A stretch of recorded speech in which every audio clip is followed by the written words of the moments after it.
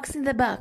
Fox in the Box, καλησπέρα και πάλι. Φάση ημιτελικά Euro 2020. Καλησπέρα, καλησπέρα. Καλησπέρα στο Δημήτρη που είναι για άλλη μια φορά μαζί μας και τον ευχαριστούμε πολύ. Πολύ πολύ καλησπέρα παιδιά, πολύ καλησπέρα και σε όλα τα παιδιά τα υπόλοιπα που μας ακούνε και από την πρώτη στιγμή μας έχουν κάνει παρέα στο ταξίδι του Euro. Σε ευχαριστούμε και εμείς εσένα που είσαι και πάλι μαζί μας καθ' όλη τη διάρκεια αυτή τη στιγμή της διοργάνωσης. Μεγάλη μου χαρά. Και πάμε να δούμε σιγά σιγά στα προημιτελικά τι βγάλαμε, τι είχαμε, τι έγινε, να δούμε πού βρισκόμαστε και ποιος τελικά θα πάρει το Euro. Διότι στην πρώτη μέρα είχαμε αρχικά την Ελβετία με την Ισπανία, που οι Ισπανοί πάλι δεν ικανοποίησαν την εμφάνισή τους, πάλι ζορίστηκαν και πέρασαν στα πέναλτι. Απέλυσαν την Ελβετία, αλλά στα πέναλτι και χωρίς να πείσει η εμφάνισή τους. Τόσο όσο. Δεν πιάσαμε το διπλό νίκης, αλλά η πρόκριση που ενδεχομένως κάποιοι να την τίμησαν και σε μικρότερη απόδοση, τους βγήκε. Τι λες εσύ, Δημήτρη? Τίμια Ελβετία, όσο είδα δηλαδή, εντάξει, πολλά respect στον goalkeeper της ειδικά, αλλά θεωρώ ότι γενικότερα μας μένει αυτή η εντύπωση ότι προχωράει η μέτρια Ισπανία, όσο και αν θέλω να το χαλάσω στον Ηλία, το φίλο. Ναι. Προχωράει η μέτρια Ισπανία και έχουν μείνει έξω ομάδες. Γενικότερα υπάρχει αυτή η εντύπωση και το ότι έχουν προχωρήσει ομάδες οι οποίες δεν τις περιμέναμε, όχι απαραίτητα στα ημιτελικά, και στα προημιτελικά ήταν αυτές, και είχαν αποκλειστεί νωρίτερα άλλες που τις περιμέναμε μεγαλύτερη ανυπομονησία. Αυτό είναι το ποδόσφαιρο. Όντως. Η Ισπανία τώρα θα αντιμετωπίσει την Ιταλία, η οποία η Ιταλία εντυπωσίασε με την εμφάνιση της απέναντι στο Βέλγιο, καθώς ήταν αποτελεσματική και επιθετικά και αμυντικά. Είδαμε και την κολλάδα του Ινσίνιε. Εντάξει, αμυντικά μετά τον γκολ που δέχτηκε, το κλασικό Ιταλία. Δεν εντυπωσίασε, προφανώς εντυπωσίασε, απλώς είναι το κλασικό Πούλμαν. Ναι, αλλά μέχρι τώρα δεν είναι η κλασική Ιταλία που κλείνεται πίσω. Ναι, εντάξει, απλώς αφού δέχτηκε τον γκολ, πρόσεχε τα νότα της. Και το σχόλιο που έχω να κάνω για τον αγώνα είναι ότι το Βέλγιο μας ήρθε έναν εξαιρετικό παίχτη, τον Ντοκού, ταχύτατος, πολύ καλή τεχνική κατάρτιση. Εμένα μου άρεσε ο τρόπος που λυσότανε και δεν του παίρνεις και την μπάλα εύκολα. Αυτό είναι το δικό μου σχόλιο. Το ξέρεις και στο μάνατζερ. Ναι, αλλά εντάξει, τώρα το άλλο και live. Συμφωνώ. Μιτσάρα, το Βέλγιο μας αποχαιρέτησε, απογοήτευσε. Πάνε τα μακροχρόνια πολλών. Δυστυχώς, εντάξει, άσχετα με το αποτέλεσμα και το ότι συνολικά στην αναμέτρηση η Ιταλία ήταν πολύ πολύ καλή και πολύ πολύ καλύτερη από αυτό που είχαμε παρακολουθήσει με την Αυστρία. Ναι. Εγώ αυτό που έχω να πω είναι ότι πραγματικά το Βέλγιο έχει χαραμίσει δύο πολύ καλές ευκαιρίες στο 0-0, δύο πολύ πολύ καλές ευκαιρίες μετά το 2-1. Μου μένει ένα αχ, αλλά από την άλλη, να είμαι ειλικρινής, χαίρομαι διότι παίκτες σαν τον Γκελίνη, σαν τον Μπονούτσι, γενικότερα αυτό που βγάζει η Ιταλία, αυτό το πάθος, αυτή η διάθεση με χαροποιεί σε ένα μικρό κομμάτι, ομολογώ, για το γεγονός ότι βρίσκεται στα ημιτελικά και ότι δείχνει να πατάει πολύ πολύ καλά στα πόδια της, η αλήθεια είναι. Ναι. Εγώ να συμπληρώσω, Δημήτρη, ότι το αχ δεν το έκανες μόνο εσύ, το έκανες 2-3 φορές και ο Λουκάκου το αχ. Και τράβαγε τα μαλλιά που δεν έχει. Εντάξει, κακά τα ψέματα, είναι πολύ πολύ σπουδαίο κεφάλαιο ο Ντοναρούμα, γενικότερα για αυτή την Ιταλία. Εγώ είχα αναφέρει ότι θα ζοριστεί η άμυνα της και όντως έχει βγάλει πολλές τελικές το Βέλγιο σε σχέση με όσες βγάζανε οι αντίπαλοι της Ιταλίας μέχρι τα προημιτελικά. Αλλά πραγματικά δηλαδή η απόκρουση του Σπινατσόλα που δεν ξέρει από πού του έχει έρθει πάνω στη γραμμή, για μένα είναι σχεδόν όλο το παιχνίδι ότι κάποια δύναμη θέλετε, κάτι τέλος πάντων ήθελε την Ιταλία στα ημιτελικά, η Ιταλία είναι στα ημιτελικά. Και δυστυχώς δεν θα είναι ο Σπινατσόλα, μια και τον ανέφερες, λόγω του σοβαρού τραυματισμού του. Το οποίο δεν φαινόταν στην αρχή, όπως το είδα και στην τηλεόραση τουλάχιστον, δεν φαινόταν, αλλά... Πάμε τώρα στο... Ναι, συγγνώμη. Όχι, νομίζω ότι μετά τον Έριξεν είναι η μεγαλύτερη αδικία ουσιαστικά, γιατί ο Σπινατσόλα έχει κάνει ένα φανταστικό τουρνουά. Φανταστικό. Ναι. Πάμε στην επόμενη μέρα που μας έβγαλε το άλλο ζευγάρι των ημιτελικών, ξεκινώντας από το Τσεχία-Δανία. Ένα πολύ ενδιαφέρον παιχνίδι όπου το παρακολούθησα, με τη Δανία να μπαίνει κατευθείαν με σκοπό να πάρει το παιχνίδι. Η Τσεχία μετά έδειξε ότι δεν έφτασε τυχαία στα προημιτελικά, με πολύ καλή ομάδα και στο τέλος ζόρισε. Κοιτάξτε να δείτε, πραγματικά εγώ κάθομαι και σκέφτομαι αυτή τη Δανία, πραγματικά ο προπονητής πόσο σπουδαίο υλικό έχει και πόσο μπορεί να το εναλλάσσει. Μας εμφάνισε τον Ντόλμπεργκ στους 16. Ναι. Ουσιαστικά ήταν, αν όχι ο καλύτερος, από τους καλύτερους με την Ουαλία. Ήταν από τους καλύτερους και στο παιχνίδι με την Τσεχία. Ναι. Ήταν λίγο κρίμα, ομολογώ, διότι και η Τσεχία μας είχε αφήσει θετικές εντυπώσεις. Απλά, όπως είχαμε πει, νομίζω και στην πρόβλεψη, η Δανία βγάζει πολλά τρεξίματα. Έχει εκεί τα half με Delaney και Χόιμπεργκ είναι πολύ πολύ δυνατή. Πιέστηκε πάντως, ομολογώ, στο δεύτερο ημίχρονο που δεν το περίμενα. Εγώ περίμενα να το καθαρίσει ίσως και ακόμα πιο εύκολα το παιχνίδι από ό,τι έγινε εν τέλει. Ισχύει και πάντως η Δανία. Εντάξει, σε αυτό το γύρο έχουμε δει, μιας και μάλλον είναι το γύρο αρκετών back που έκαναν σπουδαίες εμφανίσεις και ο Σπινατσόλα και ο Σόπ, θα πούμε μετά. Και ο Μελέ είναι εξαιρετικός που βγάζει μια φανταστική σέντρα στον Ντόλμπεργκ. Και από την άλλη και ο Στίγκε Λάρσεν που στην Ουντινέζε παίζει και σαν half, αλλά στο ρόλο του στη δεξιά πτέρυγα μια χαρά τα πάει και στο γύρο με τη Δανία. Και εγώ να πω εδώ πέρα σε αυτό το σημείο τώρα που είπατε για τα back ότι ο Ντάμφρις μάλλον κλείνει Ίντερ. Και με χαροποιεί ιδιαίτερα γιατί φεύγει ο Χακίμ, μπράβο, ναι. Ναι. Οπότε θα είναι τίμιος από την καταστάση με βάση αυτά που έχουμε δει. Όντως. Και η Δανία του Ντόλμπεργκ που είπε και ο Δημήτρης, να πούμε ότι λίγο τώρα δυσκόλεψε το μακροχρόνιο του Πόλσεν. Για να δούμε, θα βάλει γκολ στο Πίκφορντ, θα είναι το πρώτο γκολ που θα δεχτεί η Αγγλία σε αυτό το Euro, για να τον φτάσει τουλάχιστον. Είναι ερωτηματικό.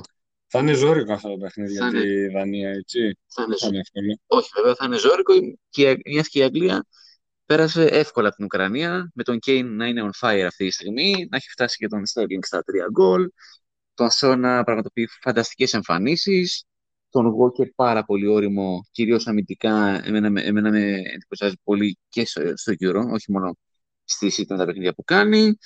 Και γενικά βλέπεις ότι η Αγγλία βγάζει δόντια. Όχι μόνο βγάζει δόντια, έχει πάρα πολλές επιλογές και στον πάγκο. Θεωρώ πως η Αγγλία με τον τρόπο που πέτυχε τη νίκη με τη Γερμανία και το κερασάκι στην τούρτα με το 2-0 ήταν σαν να πήρε μια τόνωση και ψυχολογική και μια, ας πούμε, πίστη παραπάνω στους εαυτούς τους και ουσιαστικά τους βοήθησε, θεωρώ, τρομερά στο να δούμε τον περίπατο με την Ουκρανία. Δηλαδή, γενικότερα η ψυχολογία του Κέιν, νομίζω, μετά που έλυσε το γόρδιο δεσμό με την Γερμανία, δείχνει ότι βρίσκεται σε άλλο επίπεδο, έφτασε μπαμ τα 3 γκολ και δεν θα το θεωρήσω απίθανο να φτάσει μέχρι τέλους τα τουλάχιστον 5 γκολ που αυτή τη στιγμή έχει ο Κριστιάνο Ρονάλντο με τον Σικ για να πληρωθούν και τα παιδιά που έχουν παίξει πρώτο σκόρερ Harry Kane.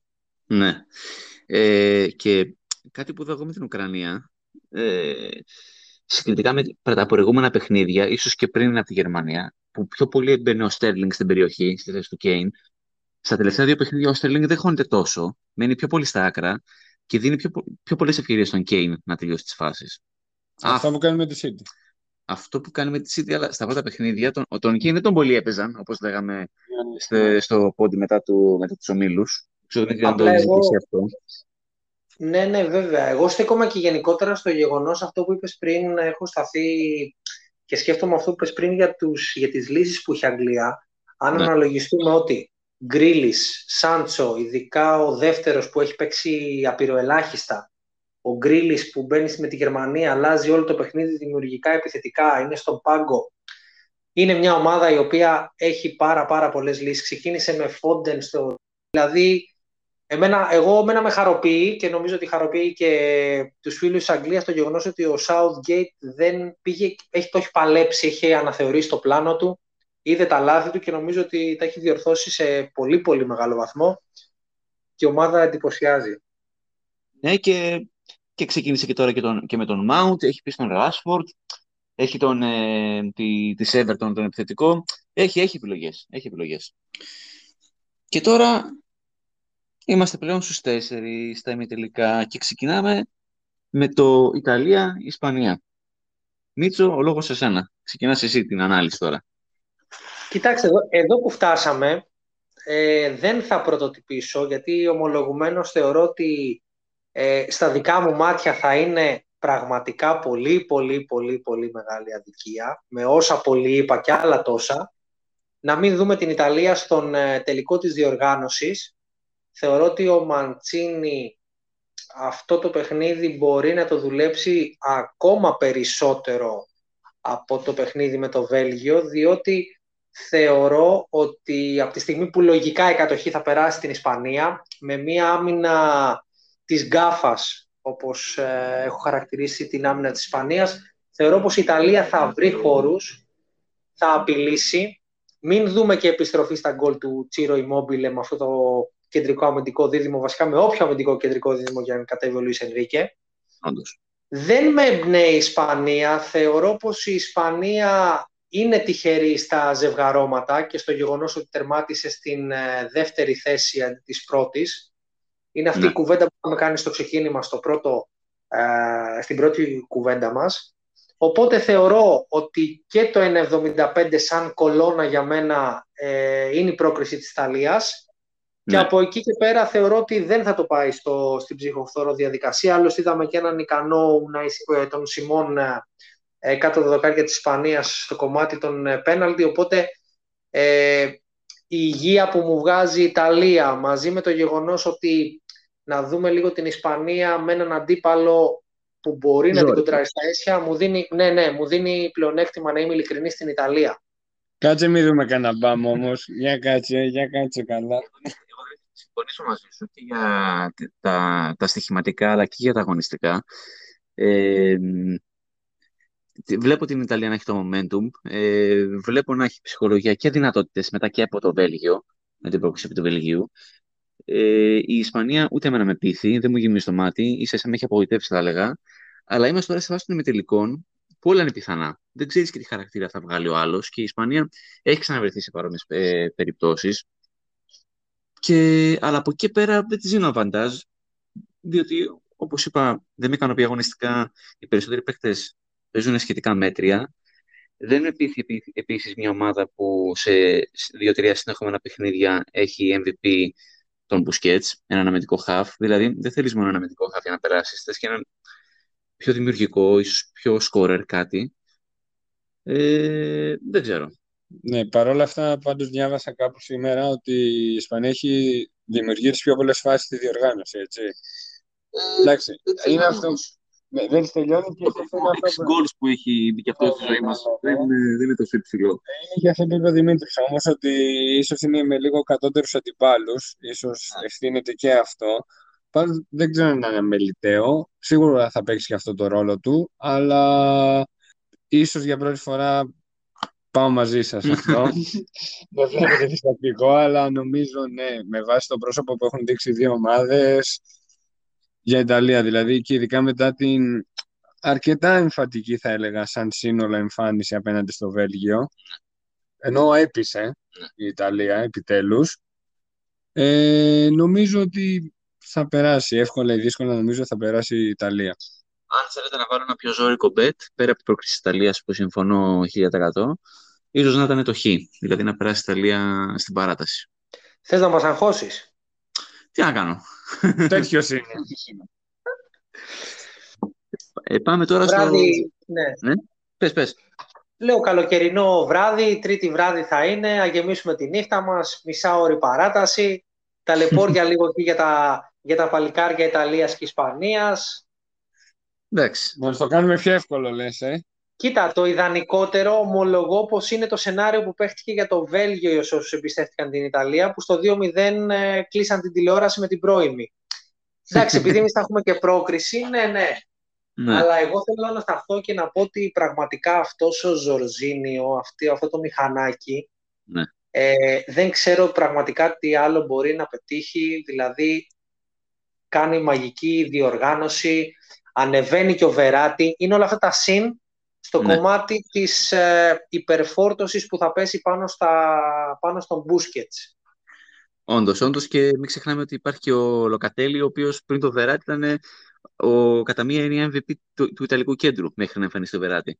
Ακριβώς. Και φαντάζομαι τώρα τι εμπιστοσύνη του έκανε, ναι, ξεκάθαρα.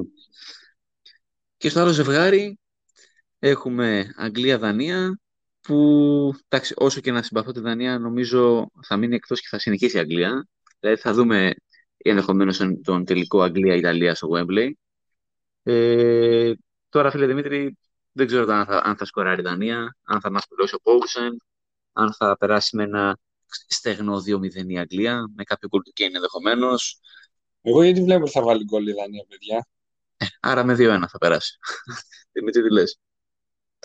Τώρα να σταθώ στον Πόλσεν. Ο Πόλσεν έπαιξε χθε 30 λεπτά και έχασε 2 με 3 ευκαιρίες.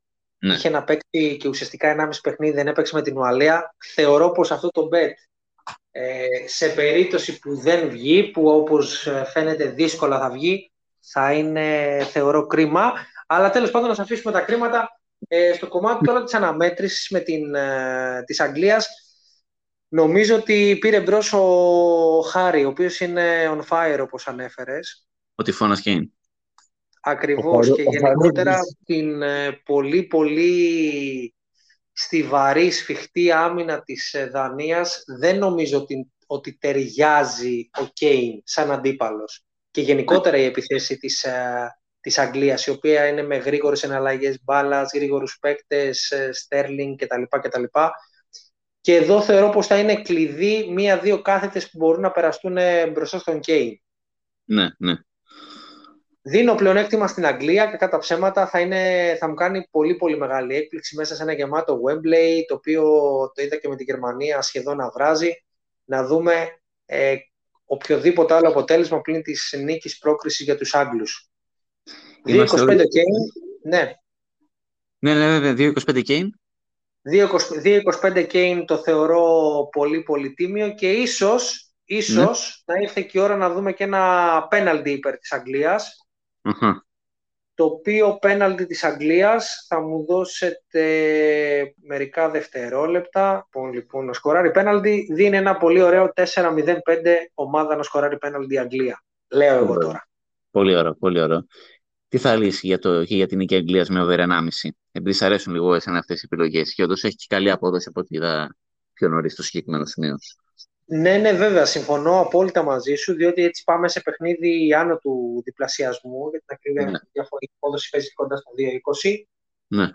Κάτι δεν μου κολλάει στο συγκεκριμένο παιχνίδι για τη Δανία. Ψιλοταλαιπωρήθηκε με τους Τσέχους, βγάλαν ευκαιρίες οι Τσέχοι, δηλαδή θεωρώ ότι οι Άγγλοι θα τους ζορίσουν πολύ. Άρα σε μια διάδα Αγγλία και over 1,5 μαζί με πρόκριση Ιταλίας, συμφωνείς? 100%. Φουλ. Μ' αρέσει που συμφωνούμε σε αυτό.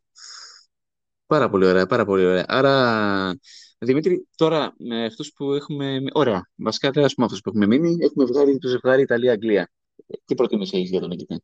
Πολύ μεγάλο δίλημμα, παιδιά. Πολύ μεγάλο δίλημμα, γιατί όποιος και να το πάρει θα έχει ένα αίσθημα δικαίωση για τους δικούς του λόγους. Ναι. Μου κάνει λίγο, με εξητάρει το μέσα στο Wembley να το σηκώσει η Ιταλία, ομολογώ, αλλά επειδή θα πέσουν να με φάνε μεταξύ άλλων και ο Ραφαήλ, είμαι σίγουρος, ας πω και εγώ ότι it's coming home και μακάρι να γίνει. Μας έχει φάει ούτε Εγγλέζος να ήταν. Κοίτα, να ξεκαθαρίσω ότι εγώ ποτέ δεν υποστηρίζα την Εθνική Αγγλία και ούτε τώρα το κάνουμε ιδιαίτερη τρέλα. Αλλά λίγο αυτή. Για τον Τσέρτσελ, για τον Τσέρτσελ, για αυτή τη γραφικότητα των Άγγλων. Λίγο μια φορά θέλουν να το πάρουν, να τελειώνουμε κιόλας. Αν το πάρει η Αγγλία και έρθουν μετά στα ελληνικά νησιά, ξέρετε τι έχει να γίνει, έτσι? Ό,τι έγινε πέρυσι με τον άλλο Χαρούλη, τον Μαγκουάιρ. Και κλείνοντας, Δημήτρη, ένα σχόλιο στο εξής. 4th of July σήμερα, αλλά η δικιά μας 4η Ιουλίου, 17 χρόνια από την κατάκτηση του Euro 2004 από την Ελλάδα. Πόσο πιθανό να ξανασυμβεί κάτι τέτοιο? Ομολογουμένως θα ξανασυμβεί, αλλά θεωρώ πως θα έχει διαφορετικό πρωταγωνιστή. Θα έχει μια ομάδα δυναμικής σαν τη δική μας εθνική τότε, όπως ήταν και οι Δανείοι λίγα χρόνια πιο πριν. Ναι. Απλά θεωρώ πως το ζήσαμε. Νιώθω πραγματικά πολύ ευλογημένος που το έζησα και θα έχω να το εξιστορώ τις ιστορίες που έχουμε να λέμε όλοι. Όχι μόνο για το τελικό εννοείται, από το ξεκίνημα, έτσι. Ναι, ναι, ναι, ναι. Και είναι πραγματικά δημιουργεί ρίγη συγκίνησης ακόμα, όπως είπες, και αυτά τα χρόνια μετά που βλέπεις το συγκεκριμένο γκολ, συγκεκριμένες φάσεις, στιγμές. Ακόμα και το γκολ με την Ρωσία, το πιο σε εισαγωγικά αδιάφορο γκολ που ήταν εν τέλει από τα σημαντικότερα, Έτσι. σε κάνει ακόμα να ανατριχιάζεις και αποδεικνύει το πόσο σημαντικό ήταν αυτό που πετύχαμε. Και Ακριβώς. ένα τιψάκι για όποιους φίλους δεν έχουν δει, να δούνε τον Ότο Ρεχάγκελ να ψέλνει τον εθνικό μας ύμνο. Το βιντεάκι έχει κυκλοφορήσει εδώ και λίγες ώρες, να είμαι ειλικρινής, το έκατσα, το είδα και ήθελα να βάλω τα κλάματα. Ναι, ναι. Είναι ψυχάρα, είναι ψυχάρα.